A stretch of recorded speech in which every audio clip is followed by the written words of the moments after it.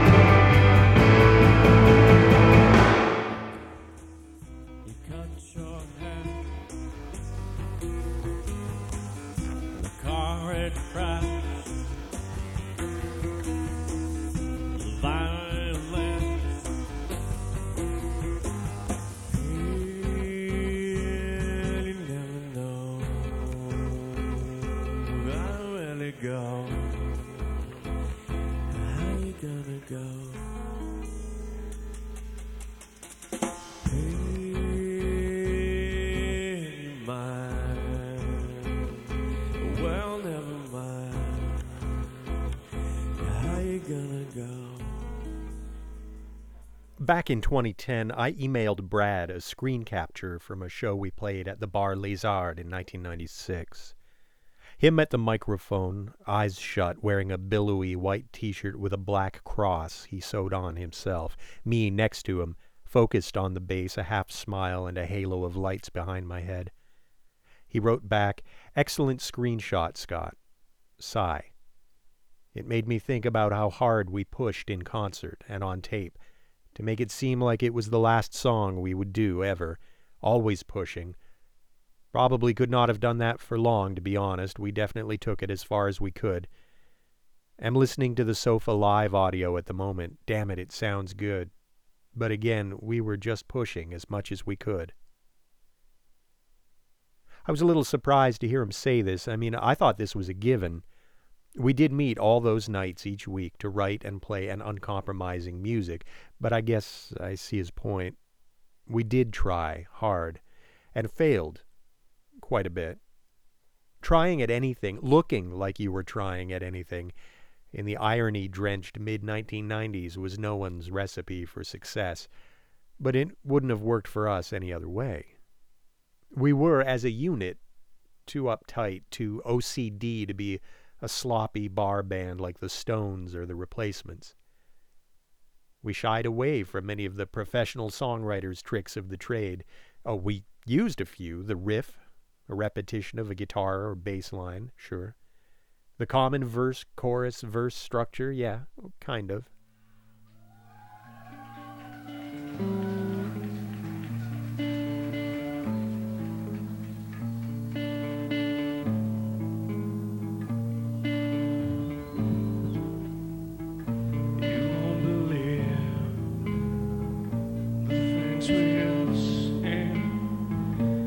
Basement.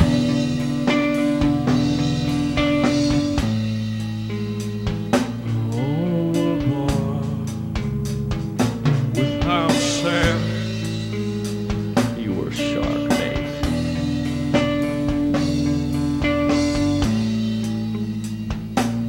Away from here, with all its loss.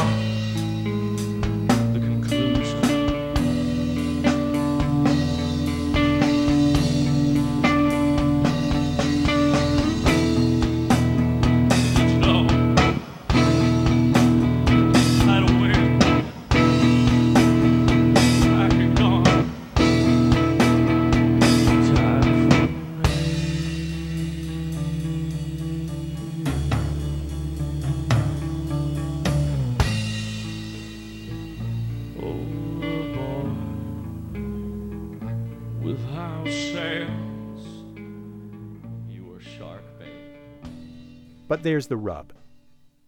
In the early days, Brad was not averse to writing a lyric that could be sung or sung along to. Something's on Your Side, Star, Half Bad, Every Need.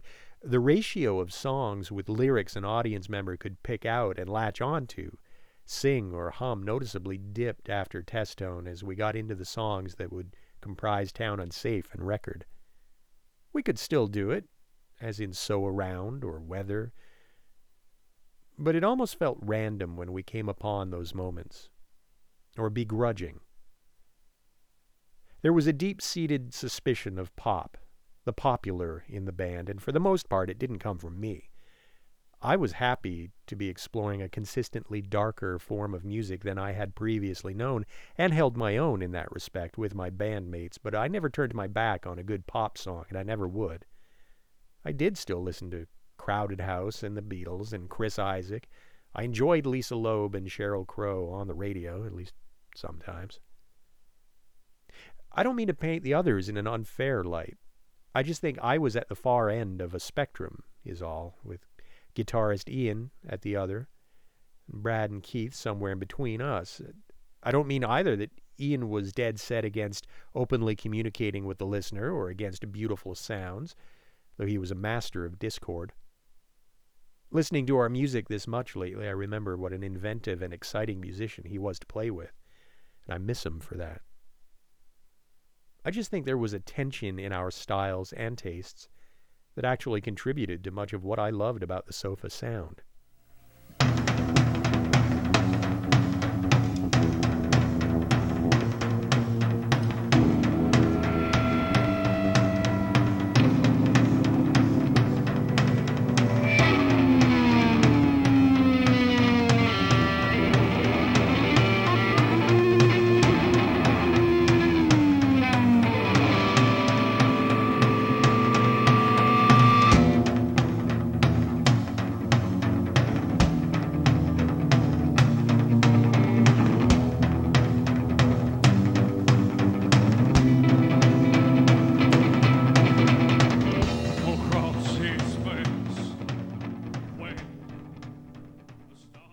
But Keith and I did notice that Brad and Ian would conference about the direction songs were going in, and by extension, the direction the band was going in.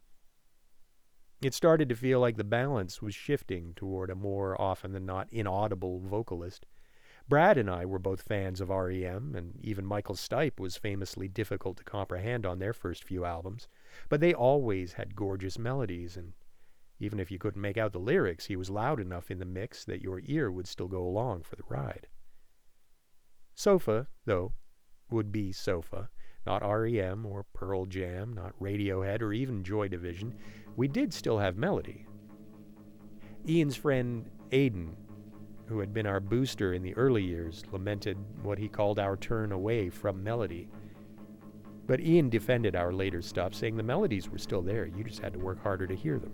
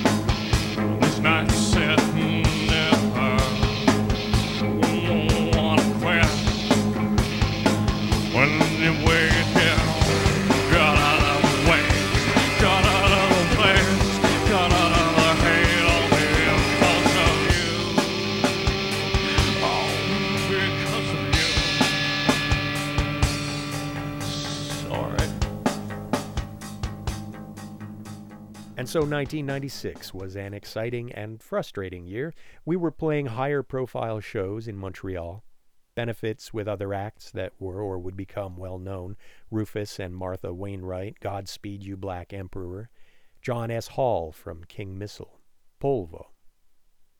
We played Ottawa again, and I suppose got a little taste of what all those musicians I'd listened to my whole life knew already, the glamour of piling into a Ford Econoline or Suzuki Sidekick with all your gears minimal.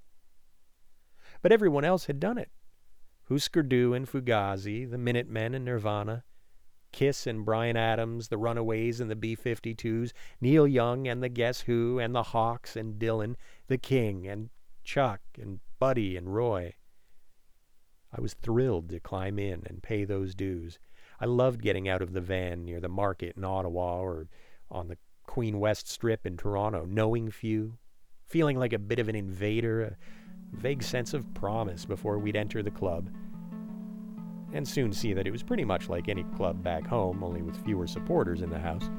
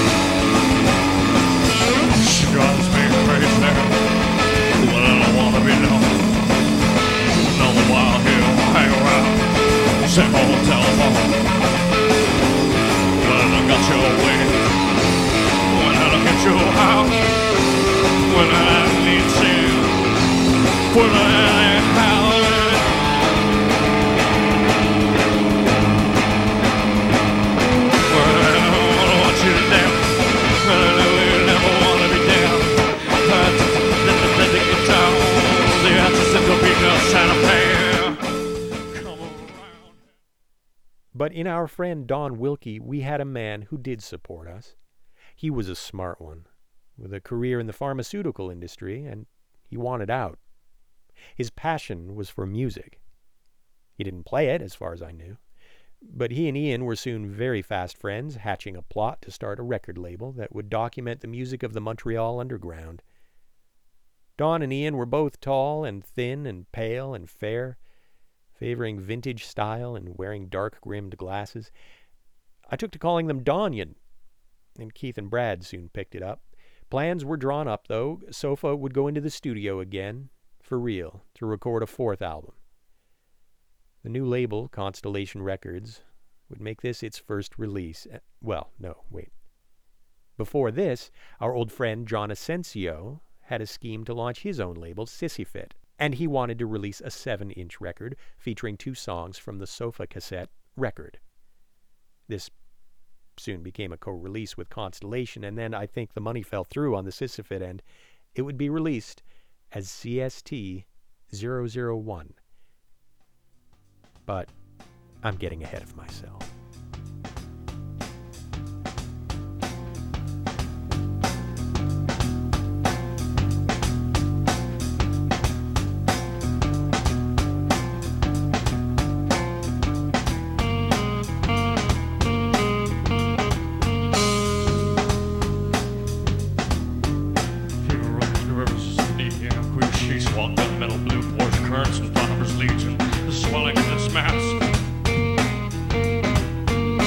Swelling of this mass lies furrowed deep, untouchable as if in some black vacuum or eyeless killing jaw the silence of these brains.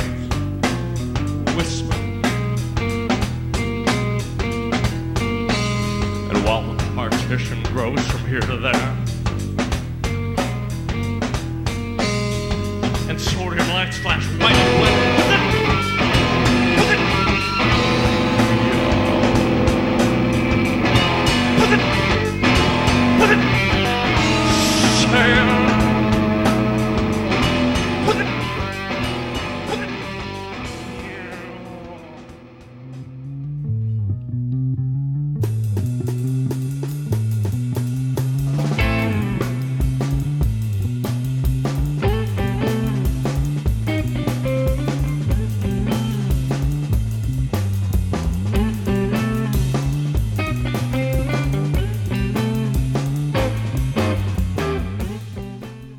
Pretty much.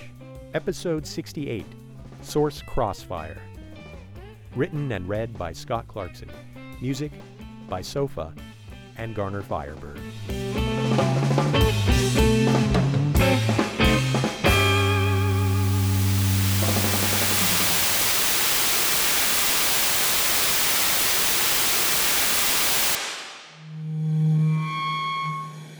The Great Unraveling are a trio from Baltimore, Maryland, Demons Lingers from a 1997 self-titled CD released on Kill Rock Stars. And from Montreal before that, Sofa, track called With It from a 1997 7-inch. And Sofa watchers have always thought that they have never, as a band, gotten a fair attention shake, which, as an idea, segs very nicely into the subtext of our current contest. It's a nomination contest. We're going to do a draw and give away 10 t-shirts, so you don't have to be particularly clever, creative, or be a